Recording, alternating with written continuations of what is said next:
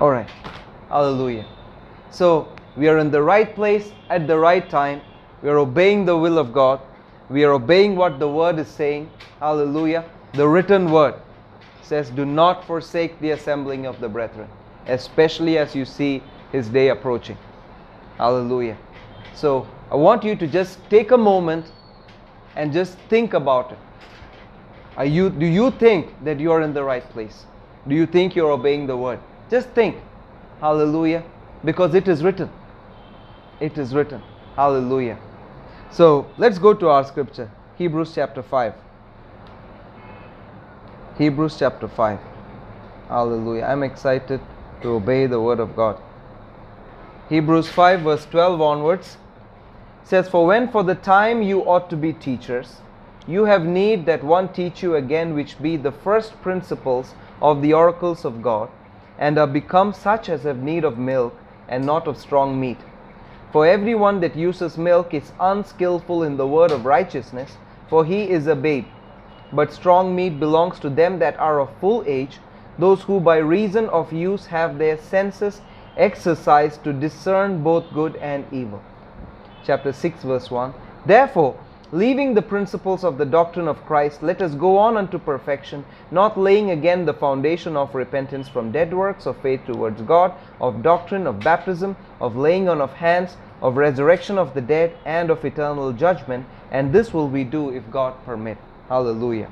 So we have seen that it is the will of God that every believer should be involved in learning and teaching these doctrines. Hallelujah. It says, for when for the time you ought to be teachers. We saw the word time is chronos. That means a set period of time. That means it's like the probationary period when you join a company. They give, this is your probationary period. You're not made permanent yet, but within this time you're supposed to learn all these things.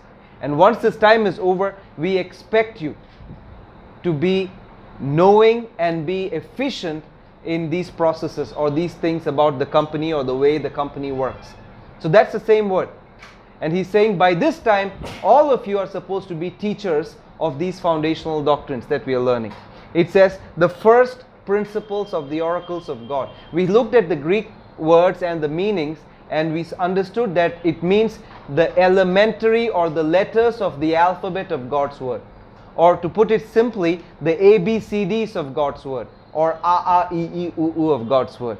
Hallelujah. That's what we are learning here. The letters of the alphabet. Hallelujah. And what is the qualification to teach ABCD? No ABCD. A UKG student can teach ABCD. Hallelujah. What is their qualification? They learnt ABCD. That's their qualification.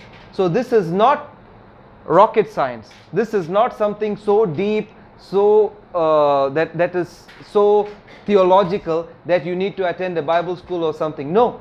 You don't need a degree for this. What is your qualification to teach these things? ABCDs. You know the ABCD, you automatically qualify to teach ABCD. And God expects every believer to teach these things. That's why we are learning these things. And this is not something that you learn once and stop. This is a lifestyle. It's a lifestyle. You continue in this. As you continue in this, you qualify to learn and understand greater things of God's word. Hallelujah. And in chapter 6 verse 1 it says the principles of the doctrine of Christ. We saw the Greek meaning is actually the original teachings of Jesus Christ. What did Jesus teach when he was on the earth? He taught these things. Throughout the gospel, Matthew, Mark, Luke and John, you look at it, you will see Jesus taught these things. Repentance, faith, all these things, the same thing that we are learning here. Hallelujah. He taught on faith. He started his ministry by teaching on repentance. He said, repent for the kingdom of heaven is at hand. Then he taught on faith. That's why he told people, where is your faith? Oh, great is your faith. He appreciated people. Hallelujah. And then he laid hands on the sick. He taught on baptism. Hallelujah. He baptized people himself. He spoke about the coming baptism of the Holy Spirit. And then he taught about resurrection from the dead. Hallelujah. And then he talked about judgment. So these are the teachings of Jesus when he was on the earth. He selected 12 disciples. He made them disciples by teaching them these things. And then he told them, you go and teach these things.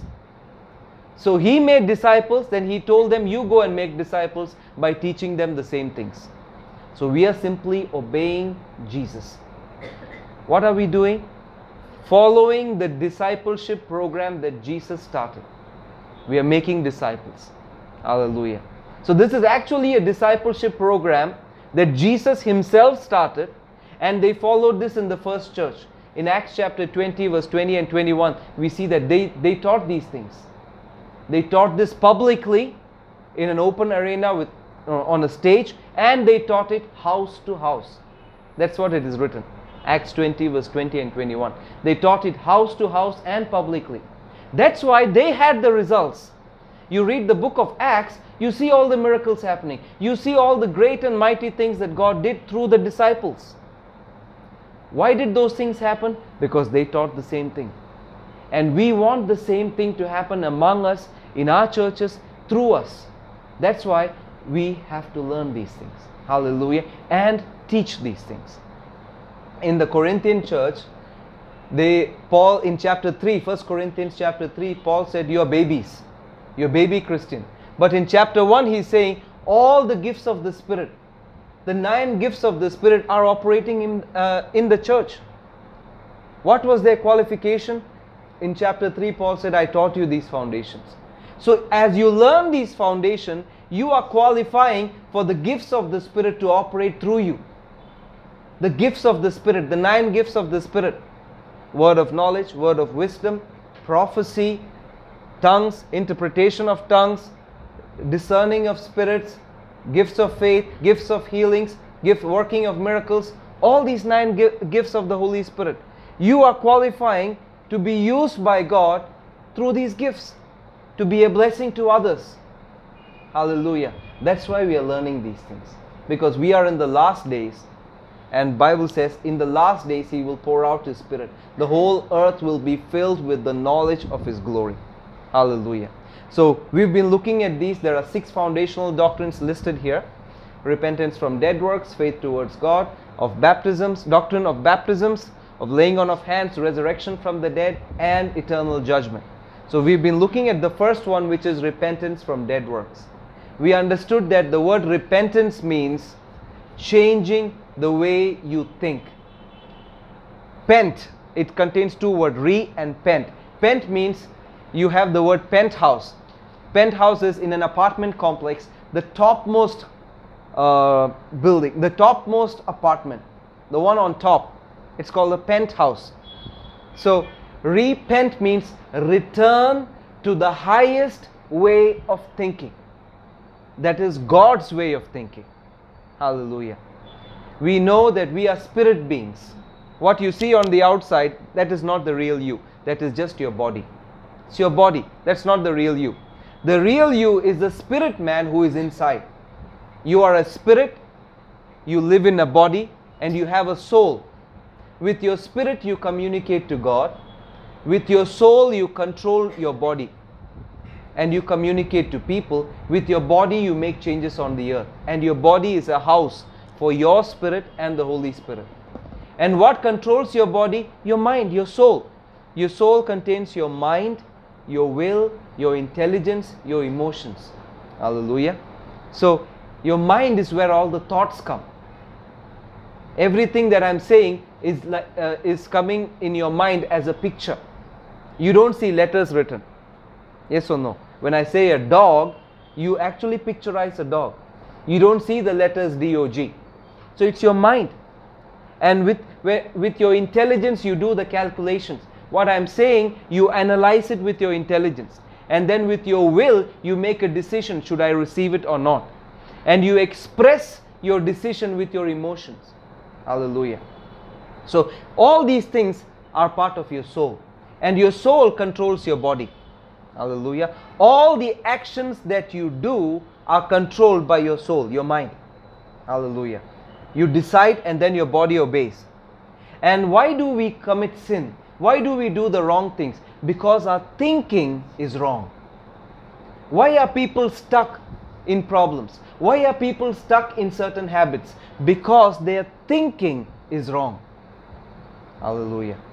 So the word repent means return to God's way of thinking. So how do you repent? You hear the word and you change your thinking with the word of God. Hallelujah. And what happens? The word of God, where did the word come from? From God's mouth. Before God said it, before God released those words, where were those words? In God's mind. God thought about it and God spoke. And when you study or hear or meditate on God's word, you're actually studying and thinking on God's thoughts.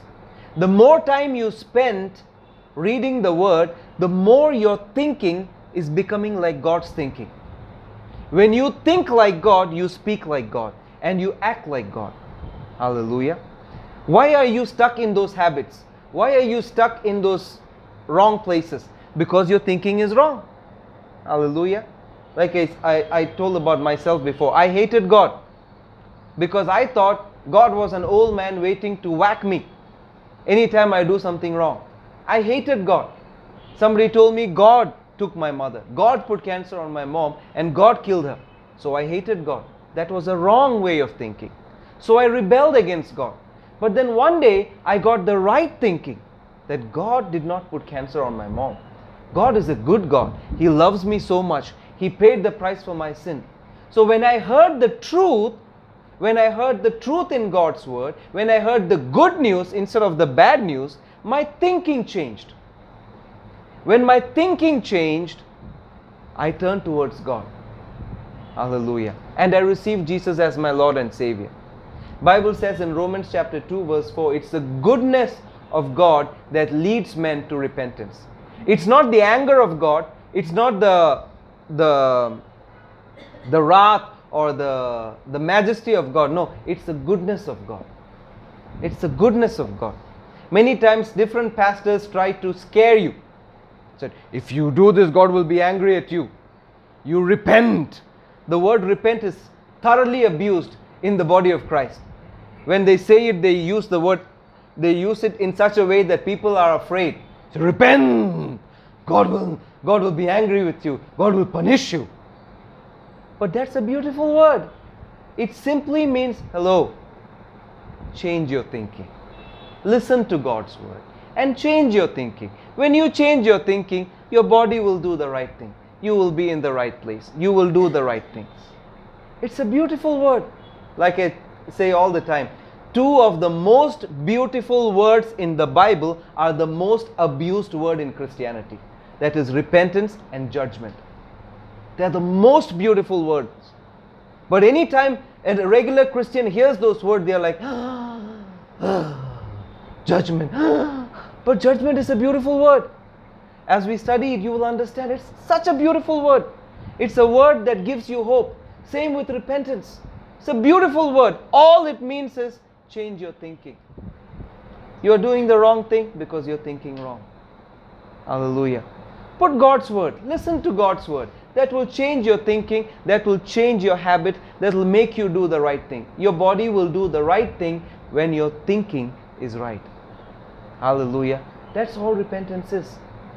Hallelujah. And we understood that repentance is not an emotion. The Greek word used for repentance in the Bible is metanoeo. It is not an emotional word at all. There is no emotion attached to this word because it is based on your thinking. Based on your thinking. Hallelujah. Yes, sometimes when you do bad things or when you commit a sin, you feel bad. That is regret. Hallelujah. It is natural for you to feel bad. But feeling regret is not repentance. Feeling bad about the wrong that you did is not repentance. Hallelujah. It is just a sign that there is something happening inside you. But that is not the place you should be stuck at. If you are stuck in that place of feeling bad or regret, you will turn away from God. Because most of the time, what that does is, it will show you how useless you are, how wretched you are, how weak you are. But repentance means you acknowledge, I have a fault, what I did was wrong, and I cannot come out by myself. So I turn to God, I turn to God's thinking, and that will help me come out. That is repentance. Hallelujah. Hallelujah. Let's look at one verse here. Go with me to the book of Romans.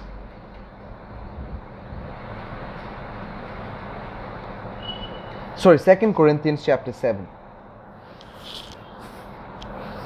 2 Corinthians chapter 7. We'll read verse 10. It says, "For godly sorrow produces repentance, leading to salvation, not to be regretted, but the sorrow of the world produces death." The sorrow of the world produces death. Hallelujah. I want you to look at the example or the story of the woman who was caught in the act of adultery. The woman who was caught in the act of adultery. Alright? What happened? She was caught in the very act. Caught in the very act, brought publicly, and according to the law, she is supposed to be stoned to death. All the people gather together, they throw stones at her and kill her. Are you understanding? So imagine, just picturize that woman. Caught in the act of adultery, brought publicly, maybe naked, brought publicly in the front of multitudes of people. How will she be feeling? First of all, she'll be regretting what she did. I shouldn't have done that. Yes or no? I shouldn't have done that. And she knows she's in trouble. She knows she's about to die. A very painful death. A very painful death. Hundreds of people throwing stones at you. Not just small pebbles. Actually big stones, rocks. They throw at you. It'll hit you in all places. Your head, your nose, your shoulders. Hallelujah. Just imagine her plight. What will be going through in her mind? All of them gathered together. They are ready to kill her. Ready to stone her. She knows what she did was wrong. She knows. And she is regretting the action that she did. But what did Jesus say? What did Jesus do? He did not condemn her. He did not condemn her. What did he do? He said, I don't condemn you either. Go and sin no more. For her, who was expecting to die a very painful, torturous death, what happened? Those words gave hope. Those words revealed the love of God to her. She understood God is not a God who wants to punish her. God is a God who loves her. God is a God who wants to give her another chance. Said, I don't condemn you either. I want to give you another chance. Go and sin no more. What happened? All those people left. She got another chance to choose the right thing, to do the right thing. Are you understanding this? What will happen to her? Her thinking about God would have changed, right? One experience or one exposure to the words of the Creator changed her life. Hallelujah. Would have changed her completely from the point of dying a torturous death. A few words of hope changed her thinking about God. And will she run away from God after that? Think. Will she run away from God after that? She will turn to God because she experienced the goodness of God that saved her from death. She experienced the love of God that forgave her sins. She experienced the love and mercy of God that gave her another chance. Did she deserve another chance? No. What did she deserve? According to the law, she deserved to be stoned to death. She received mercy that took away her punishment, and she received grace that empowered her to choose the right thing, that gave her another chance. Are you seeing that? What would happen to that woman? She would be sold out for God. Yes or no? Hallelujah. Are you understanding this? That is repentance. That is repentance. It's a life transforming grace of God. You change your thinking because you experienced the goodness. You heard about the goodness. My life got transformed because of that. I heard that God is good. Hallelujah. Are you understanding that? And our main topic is repentance from dead works. That means, to put the meaning, change your thinking concerning dead works. What are dead works? The word for dead used, Greek word is nekros. Nekros means lack of life, devoid of life. Death means, death is not the opposite of life. Death is the lack of life. When life is not there, that is death. Alright? And then the word for works is ergon, which means hard work, toil. That means something you are so persuasive and struggling to do because you want to do it. You think I have to do it and you're doing it. You're putting all your effort. But when you put the meanings together, it is hard work or toil that is devoid of life. That is lacking life. So when you put the meaning together, it means change your thinking about certain toiling or certain hard work or certain things that you do, certain works that you do that are devoid of life. That is repentance from dead works. So what are these dead works? What are these dead works? The last class I said, dead works, the definition of dead works are any work or man-made laws, traditions, good works that people do thinking that by doing or following these things you get plus points with God. Are you seeing this? Think. For example, most people don't go to churches. Christian, traditional Christian, they don't go to church on Sunday, but they are there on Christmas, New Year, Good Friday, Easter. 4 special days. I am there in church. So God is happy with me. All the other days I couldn't go, but these 4 days I went. Some people, they go on communion Sundays. Some churches, they don't have communion every week. They have they designate the first Sunday or the last Sunday of the month as a communion Sunday. And people flock to church only on those days. They think, okay, I've come, I've taken communion, God is happy with me. Because I did this, God is happy with me. It's a dead work. It's a dead work. That means you put all the effort to come to church only on that day, thinking that by doing this, God is happy with me. Another example is people think that, okay, today is my birthday, so I'll feed the poor. By feeding the poor, feeding 100 people, God will be happy with me. I did something good, God is happy with me. It becomes a dead work. Why? Why? See, your actions, the actions that you do thinking that will please God, hallelujah, what is the motive behind it? What is the motive behind it? Are you saying this? God is a God who looks at the heart. Okay. Some people think, oh, I've done all these things. If I go to church on Sunday, God will be happy with me.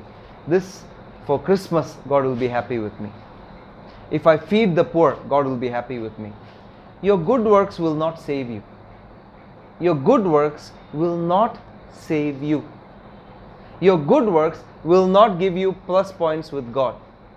There is only one thing that will save you, that is believing in what Jesus did. Salvation comes only by believing in the finished work of the cross. Nothing else can take you to heaven. Alright? You can be born in a Christian family and you might have gone to church every Sunday, but that will not guarantee that you go to heaven. What guarantees that you go to heaven? You receive Jesus as your Lord and Savior.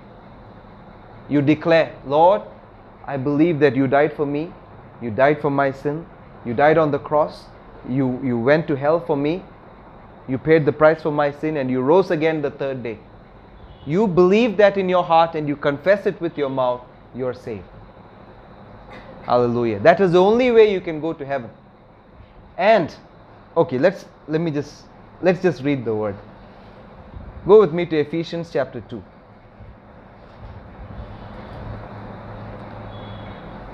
Ephesians chapter 2. We'll read verse 8 and 9. It says, "For by grace you have been saved through faith, and that not of yourself, it is the gift of God, not of works, lest any man should boast." Said, your works. Let me read it from another translation here. Amplified. It says, "For it is by free grace or God's unmerited favor that you are saved, delivered from judgment and made partakers of Christ's salvation through your faith. And this salvation is not of yourself or your own doing, but it is a gift of God. And not because of the works or fulfilling the law's demand that you should boast." Look at that. You cannot boast about any of the good works that you did. You cannot boast about any of the good works that you did, because those good works cannot save you. Those good works that you think, oh, by doing this, God will be happy with me, those things cannot save you. Go with me to Isaiah chapter 64. Let's look at that. Isaiah chapter 64 verse 6.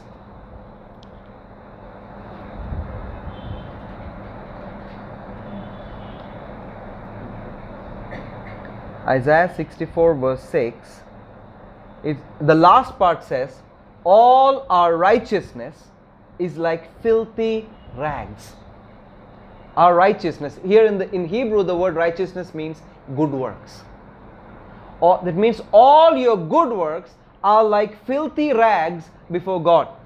And the meaning of the word filthy rags, you know the rags, have you seen a person with leprosy where their body is decaying and it is the flesh is decaying and it is dripping, and they use a cloth or bandage to cover those wounds. You touch them, your fingers will go inside. Hallelujah. So, and you use certain cloth or bandages to cover those wounds. Those are filthy rags. God says your good works are like that before my eyes. Another meaning is in olden days when women had their monthly cycles, they would bleed. They did not have these pads at that time. They used cloth, those impure blood. And those clothes that collected the blood, God said, your good works are like that. Your good works are like that before me. So all these good works that people do, thinking this will give me favor with God, it's dead work. It's dead work. They cannot save you. Salvation comes only by believing in what Jesus did in the finished work of the cross and receiving Him as your Lord and Savior. Believing in your heart and confessing with your mouth the Lordship of Jesus. That's the only way you can be saved. But then as a believer, after you become saved, people are again stuck in dead works. Yes. God is a God who looks at the heart. Let's look at some scriptures here.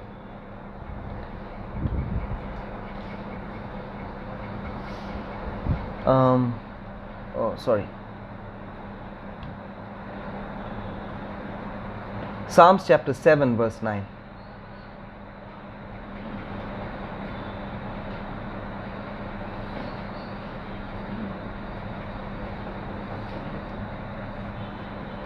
It says, "Oh, let the wickedness of the wicked," that's Psalms chapter 7 verse 9. "Oh, let the wickedness of the wicked come to an end, but establish the just, for the righteous God tries the hearts and reigns." He tests your heart.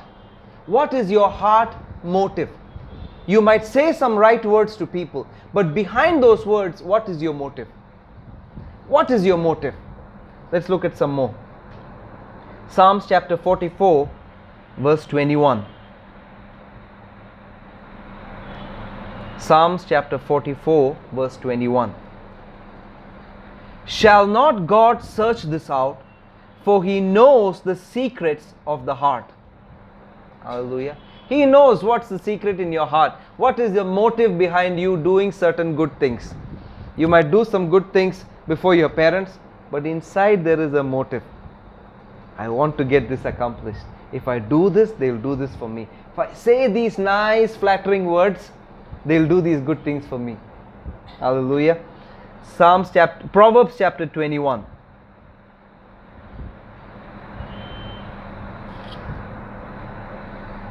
Verse 2. Proverbs 21 verse 2. It says, every way of man is right in his own eyes, but the Lord ponders the heart. Lord checks, He tests your heart. What is your heart motive? Hallelujah. Sometimes praise and worship. Hallelujah. I think most of us are in the music industry. So I'll tell you an example how being a praise and worship leader, standing there can be a dead work. You know, sometimes you stand there, you're leading praise and worship. The job of a praise and worship leader, all right, is to lead the people into the presence of God. It's like crossing a road. When you have children, you hold the kids' hands and you cross the roads. Where are the kids supposed to look? Are they supposed to look at you or look on the road? You are holding their hands. If the kids look at you, will they cross the road? No. Where are the kids supposed to look? They are also supposed to look ahead.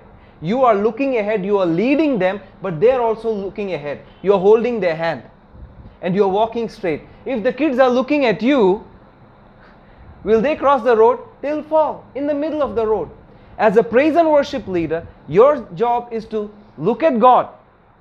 Look at God the Father, and as you do it, you are leading the people with you. And the people's focus should not be on you, their focus should also be on God. Many times as you do, hallelujah, you're looking, are they looking at me? Are they looking at me? Did I play the right chord? Are you seeing this? Are you understanding this? This is reality. You're standing there thinking, but as you're singing those words, you have thoughts coming in. Are they looking at me? Are they looking at me? Am I getting their attention? Meanwhile, the songs are to give attention to God, but then in your mind, you're thinking, am I getting their attention? It's a dead work. It's a dead work. Hallelujah. Praise and worship, the best example for praise and worship is crossing the road with your children. You're holding their hands. They are not supposed to look at you. They're supposed to look ahead at the destination. You are also not supposed to look at them. You're supposed to look ahead. If you look at them and start crossing the road, something bad will happen. You look ahead, you lead them, they also look ahead. The same direction. You're leading them. Hallelujah. So that can be a dead work. Are you understanding? Taking communion can be a dead work. You think, oh, I took communion. God is happy with me. Communion, you are not taking communion to please God. You taking communion will never please God. Why? Go, let's look at that. 1 Corinthians chapter 11.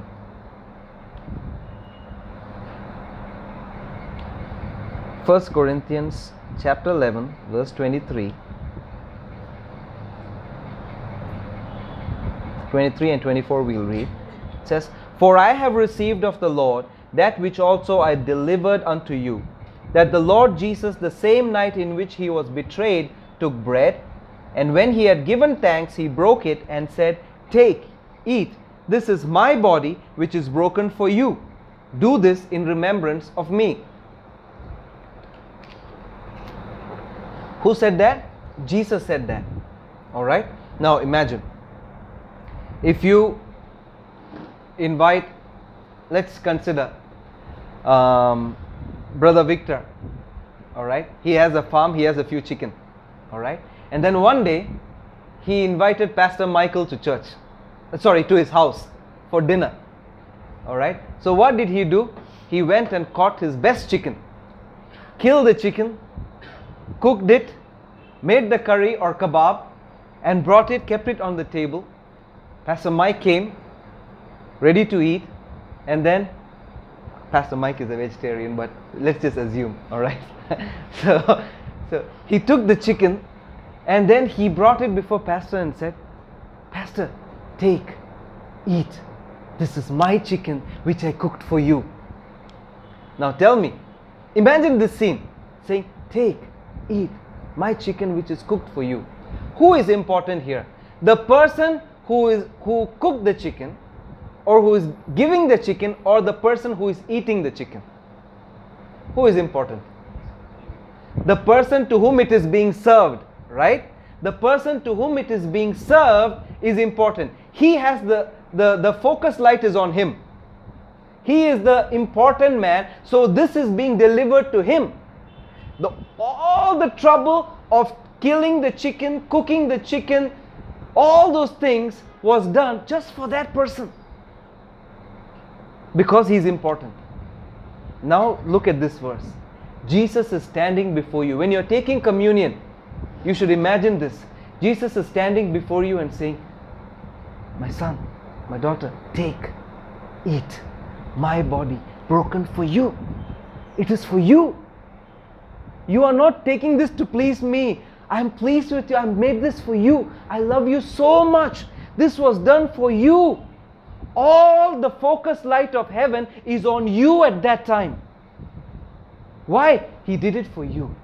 He loved you so much that He gave His only begotten Son. See, your thinking was wrong. You thought by taking this you're trying to please God. No! God did it for you. When you're taking communion, just imagine Jesus standing before you and saying, my son, take, eat, my body broken for you, so you can be healed, so you will receive everything that I paid for you. You're seeing this.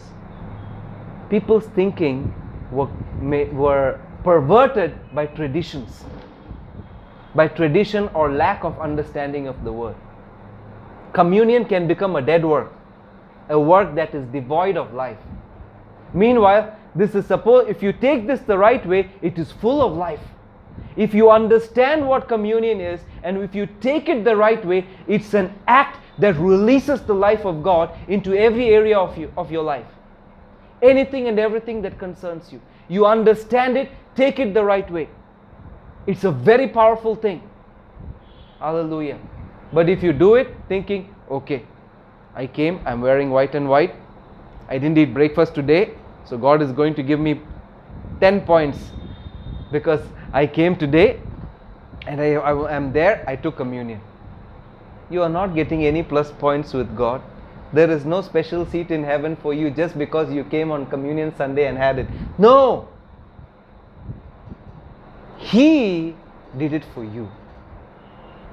All of heaven is looking at you because Jesus is standing there serving His body for you. He took all the trouble. His body was broken for you.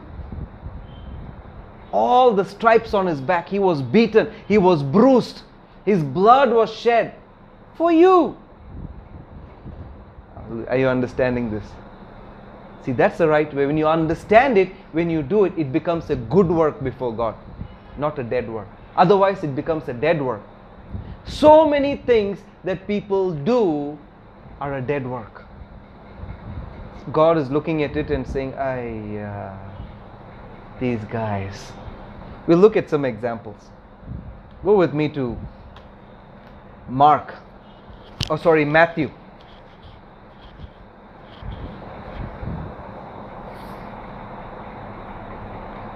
The same thing is there in Mark. It's a little more clear in Mark. Mark chapter 7, verse 6 to 9 we will read. Mark chapter 7. He answered and said unto them, well has Isaiah prophesied of you hypocrites, as it is written, this people honor me with their lips, but their heart is far from me. Howbeit in vain do they worship me, teaching for doctrines the commandments of men. For laying aside the commandment of God, you hold the tradition of men, as the washing of pots and cups and many other such things that you do. And he said, full well you reject the commandment of God, that you may keep your own tradition. Look at that. Who said this? Jesus. Jesus said this. First he said, they honor me with their lips, but their heart is far from me. They say, praise God, praise God, praise God. Hallelujah, hallelujah. But their mind is somewhere else. Their heart is far away. Then he said, in vain do they worship me. Why? Because they are teaching for commandment, as a commandment, the doctrines of men, traditions, instead of what the word says. He said, you are rejecting the commandment of God to keep your tradition. Many traditions are against the word of God. They are completely opposite to what the word says. But people hold on to the tradition. Oh, that's our tradition. That's what our grandfather did, his father did, our great-great-grandfather did, so we will also do it like this. Hallelujah. Are you understanding this? Meanwhile, the word of God says something else. Are you seeing this? Mark chapter 7.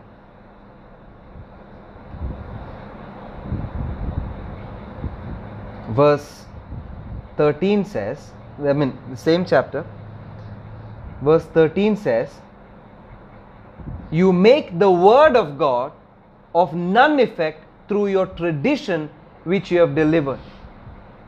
You are making the word of God of zero effect. None effect means you are removing the authority or the power or the force behind it. You're making the word of God of zero effect in your life. Why? Because you're trying to keep your tradition. You come to church, you listen to the word, but you want to follow your tradition. The word can say all those things, but this is how I will do. You can preach that, it's okay, I know the Bible says all those things, but then this is how I am going to do. Are you saying this? What is happening? You are removing the power that is in the word of God, or let me put it this way. The power that is in the word of God is not able to function in your life because you are trying to keep your tradition. Are you understanding this? Let's see some more. 1 Peter chapter 1. 1 Peter chapter 1, verse 18 and 19.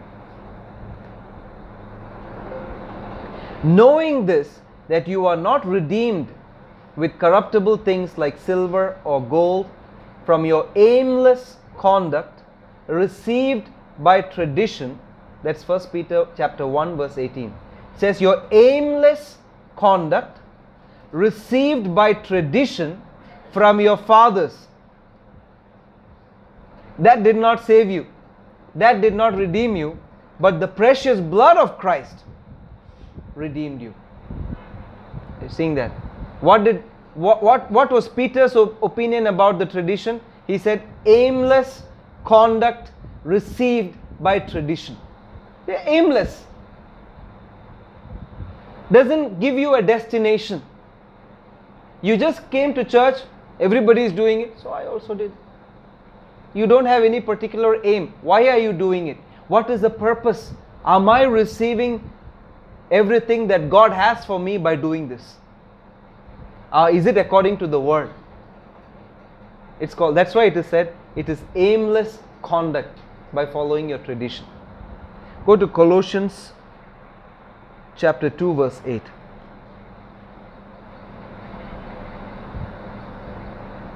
Colossians chapter 2 verse 8, it says, beware, that means be careful, lest anyone cheat you through philosophy and empty deceit according to the tradition of men, according to the basic principles of the world, and not according to Christ. There are a couple of things I want you to observe here. It says, beware lest anyone cheat you through philosophy. So great philosophers. What is God's opinion about philosophers? Cheaters. And then it says, empty deceit or cheating through traditions of men. So traditions of men can also cheat you. Are you seeing this? And things that are according to the basic principles of the world. Everybody is doing it, so I am also doing it. You look around, everybody is smoking. It is okay to smoke. They're all smoking. At this age, it's okay to enjoy a little bit. So we'll also do it. No problem. One small peg, once in a while, weekly, one beer, it's okay. No problem. Everybody is doing it. It's not going to harm you. You're not going to die by taking that. If we are young, it's the only time we can enjoy these things. What is that? That's the basic principles or the way of thinking of the world. It said, beware. Be careful. Don't be cheated. Don't be cheated. You're thinking, those thinkings and those work that you do. Some people, weekend, they have to go to the pub. They have to take a drink. Are you saying that? It's like a determination for them. No matter what happens, I have to get my weekly dose. I have to take it. Are you saying that? It's a dead work. A work devoid of life for which you are spending time, energy and effort. Seeing that? It's a dead work. We'll see some more. There's a lot in the Bible about these things. It says Titus chapter 1 verse 14. Titus chapter 1 verse 14 says, not giving heed to Jewish fables and commandments of men that turn from the truth. Fables means stories. Stories.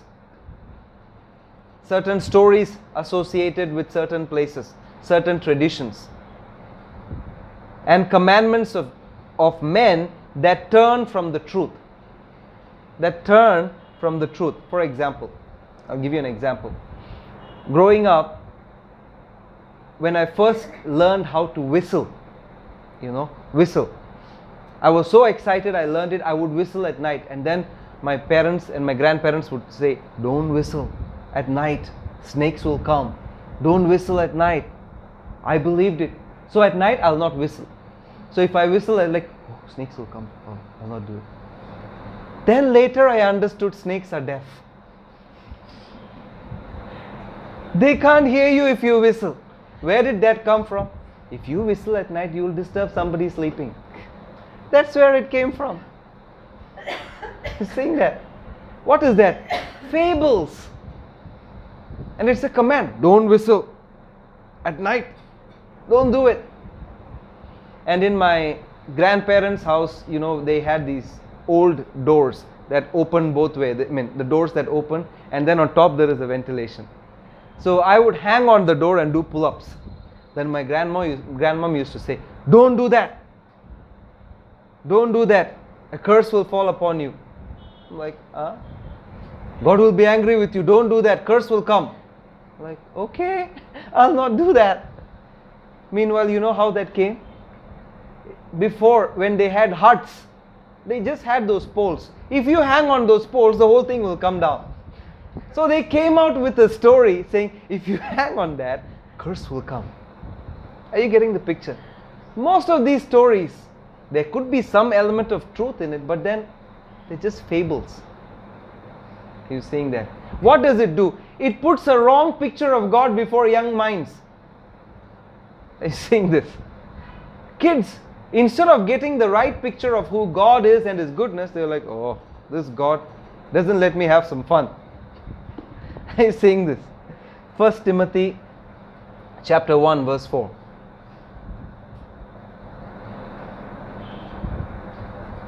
And the previous verse says, it turns away from the truth. Turns away. That means it perverts. It takes you away from the truth. That was Titus 1 verse 14. The last part says it will turn you away from the truth. The truth is the word of God. So most of these things, these stories that are perverted, that takes you away from the word of God. Hallelujah. And by religiously following that, you're going against God's word. You are not benefiting anything before God. Hallelujah. 1 Timothy chapter 1 verse 4.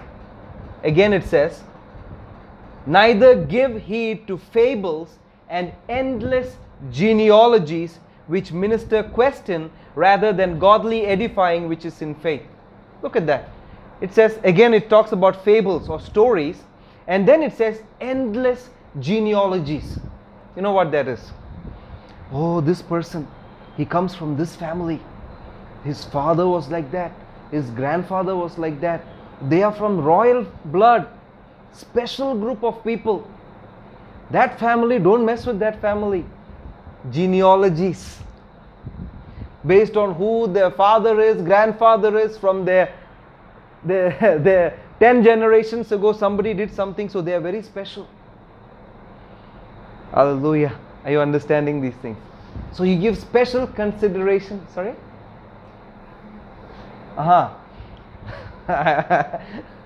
Brahmin blood. Special this thing. So you need to understand all these things. What does it do? There is no godly edifying in it. It ministers questions. Are they special? Are they really so special? Then what is so special about us in believing Jesus? Huh? It ministers questions, puts doubts in the hearts of people.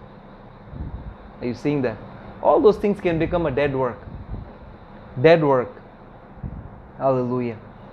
1 Timothy chapter 4 verse 7. 1 Timothy chapter 4. This again talks about what we spoke about earlier. It says, refuse profane and old wives' fables. You know, old grandma stories? It says, refuse them. Refuse them. Hallelujah. But exercise rather godliness. I'm not saying don't listen to grandma. Okay? Some of the things and advices that they give are good. But sometimes some things are just a bunch of stories. That doesn't edify you, that puts condemnation in you, that puts you down. Hallelujah. You're understanding this. So these things are dead works. Dead works. Religiously trying to do that, thinking, oh, I did this. I didn't whistle at night, so nothing bad is going to happen to me. Are you getting this? They're dead works. God is a God who looks at the heart.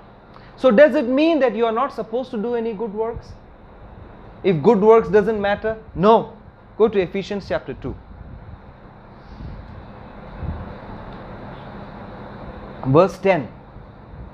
Ephesians chapter 2 verse 10 says, for we are His workmanship, created in Christ Jesus unto good works, which God has before ordained that we should walk in them. Do you see good works there?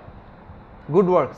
It says, we are His workmanship, created in Christ Jesus unto good works. See, good works will not save you, but you are created for good works. And what are those good works? It explains.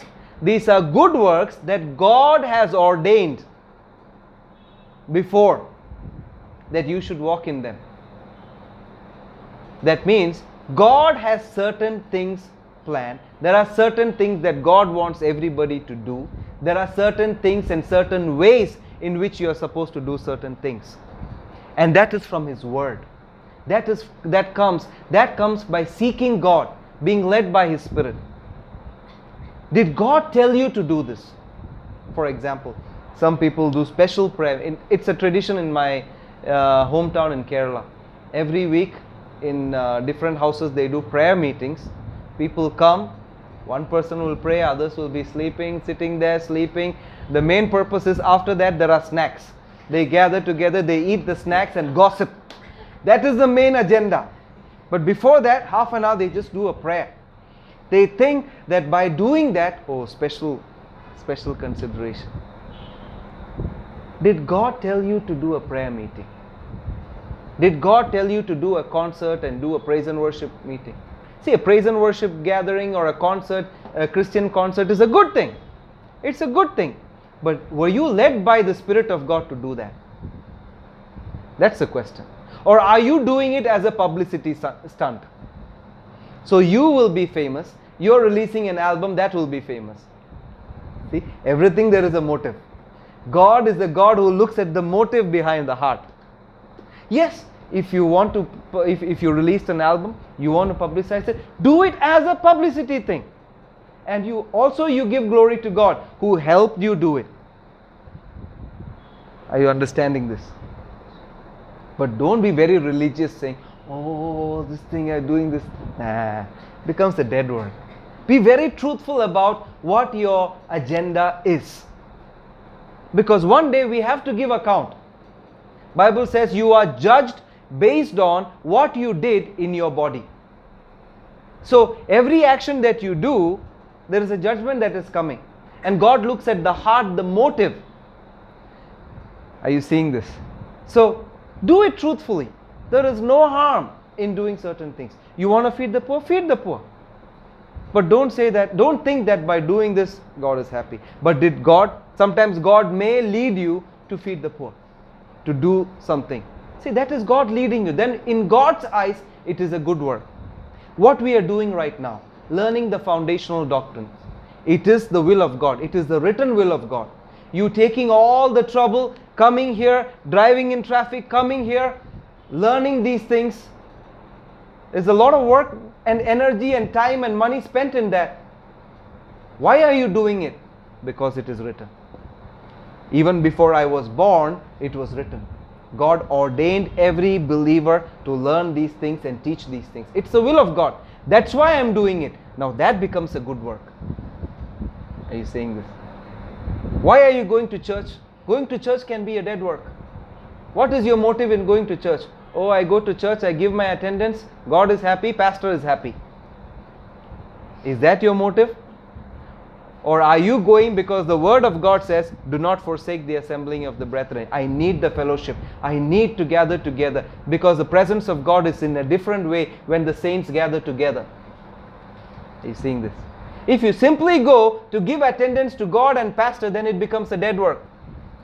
All the effort that you do in going to church, dead work. In God's eyes, useless, filthy rags. But if you do it with the right motive, with the right heart, before God, it's a good work. Hallelujah. Are you seeing this? In 2 Corinthians chapter 9 verse 8. 2 Corinthians chapter 9 verse 8 says, and God is able to make all grace abound towards you, that you always having all sufficiency in all things may abound to every good work. See, God wants you to abound to every good work. That's 2 Corinthians 9:8. God really wants you to abound in every good work. What are those good works? The works that He wants you to do specifically. The works that He lead you to do. The works that are written, the written will of God. Hallelujah. So He wants you to abound in them. Are you understanding this? Everything else can be a dead work. I believe you understood this. Hallelujah. So what are we supposed to do? Repent from dead work. That means change our thinking. Change our thinking. Every action that you do, it should be motivated by God's word. It should be because this is the way God thinks. Why am I going to church? Because God thinks that I should assemble together. It is God's will. He wrote it. That's why I'm going to church. And it is good for me. It's an instruction from God. It's a commandment from God. So I am going. I love my God so much. I want to enjoy His presence. I want to enjoy the fellowship of the saints. Taking communion. He did this for me. He died for me. His body was broken for me. That's why I'm taking it. I'm here to receive every benefit that the broken body and the shed blood has accomplished. I want it. I'm taking it because I love God. I want to live long. I want to live strong. I want to fulfill every plan God has for me. That's why I'm coming. That's why I'm taking communion. See, that's the right work. Then it becomes a good work. Are you seeing it? So change your thinking concerning those works that you do. Are they a dead work or is it a good work? So you need to check your motive. Is it because it's a tradition that everybody is doing? That's why I'm also doing. Are you doing it just for publicity? Just to get a specific position in church? Why are you giving tithe? Are you giving tithe so that they will all know that, my money is there. This church is built from my money. So everybody will know. Are you giving an offering in front of people so they will know, see, my offering is there? Or are you giving it because the word of God said? He said, bring the tithe and offering into my storehouse, so there will be meat in my house. Are you doing it to honor God? Are you seeing it? Go to 2 Timothy. We'll close with this. Chapter 6.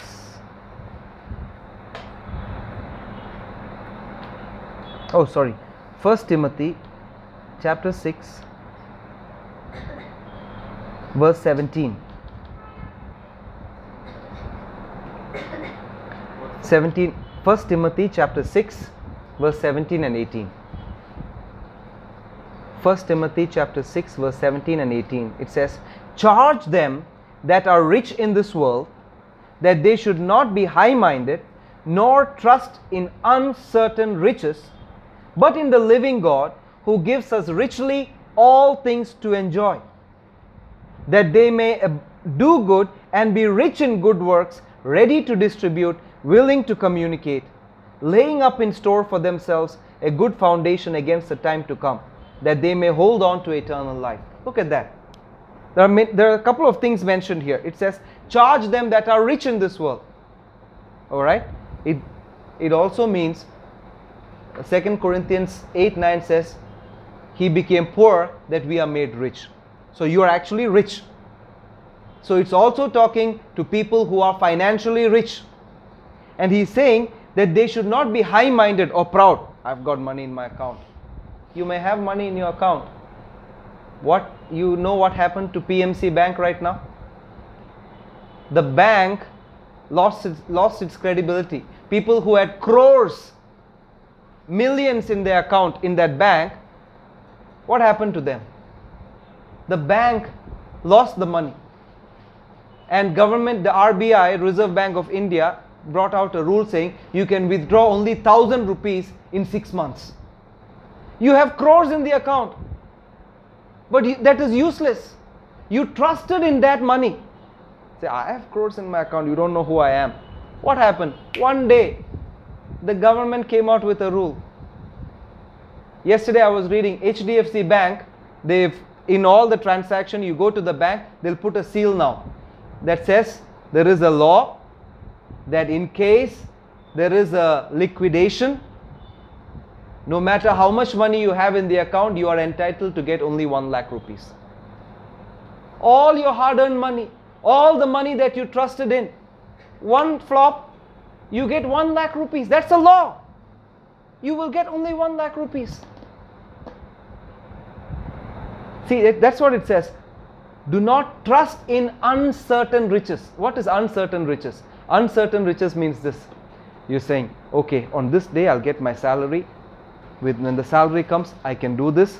This much money I will spend there. I'll buy this, I'll buy that. What? Even before the salary came, you are already making calculations. What to do with it? I'm not saying don't plan. You already made calculations. What if your company went under loss? All the calculation damar. Yes or no? That's why it is called uncertain riches. There is no certainty in it. All those people, it was a big news. People couldn't celebrate Diwali, it seems. Why? Because they can't withdraw money from the account. They had lakhs and crores in the account. But they don't have money to use. They can't pay the kids' school fees. They don't have money to buy grocery. Millionaires. They can't use their money that they have. What can they do? Uncertain riches. So what are you supposed to do? Trust in, look at that. But trust in the living God, who will give you richly all things to enjoy. You should not put your trust on the uncertain riches. You trust in the uncertain riches, dead work. Dead work. I worked hard. I have so much money. I've kept for my children, my children's children. No harm in that. But don't trust in that. You continue to put your trust in the living God who will give you richly all things to enjoy. God wants you to enjoy. He will give you richly all things to enjoy. And then what did he say? He said that you do good, be rich in good works, ready to distribute. Instead of keeping, it's mine, I'll keep it in my account, my bank account, I'll open one more bank account and put it there. He said, be willing to distribute, give. And it will be given back to you, good measure, pressed down, shaken together, running over. God will cause men to give unto your bosom. And be willing to communicate. Why? You are laying up in store for yourself a good foundation. That means there is an account in heaven. Every time you give, it is getting added in that account. Are you understanding this? It's a heavenly account. You're saving up for yourself for the time to come. If you know that you've obeyed this, no matter what the economy says, you know, I'll be taken care of. I'll be taken care. I don't care if the whole bank structure fails, if the economy fails. I am trusting in the living God. He will continue to give me all things to enjoy. That's a good work. That's a good work. Are you understanding this? I believe you got this today. The difference between dead work and a good work. What are we supposed to do about dead works? Repent. Change your thinking based on the Word of God concerning these things. It is important. This is an instruction from God. Hallelujah. I believe you got this today. Our time is up. Let's pray. Father, we praise you, we worship you. We thank you for your word, your good word, Lord. Thank you, we get another opportunity to change our thinking, to repent concerning what we thought was important. Thank you, Lord. Thank you, thank you, thank you. Your word is alive. Your word is the truth. Thank you, Father. And your truth is setting us free. You said they shall know the truth, and the truth will set us free. Thank you for the truth in your word that is setting us free from those traditions, from those lies that has held us bound all these years. In the name of Jesus. Thank you, Father, that we are good ground for your word, that we are fruitful ground. We will bear fruit. Thank you, Father. We will not be hearers only, but we are doers of the word of God. In Jesus' mighty name, I declare every person here under the sound of my voice delivered, set free today in their minds, in their soul. In Jesus' name, amen. Hallelujah.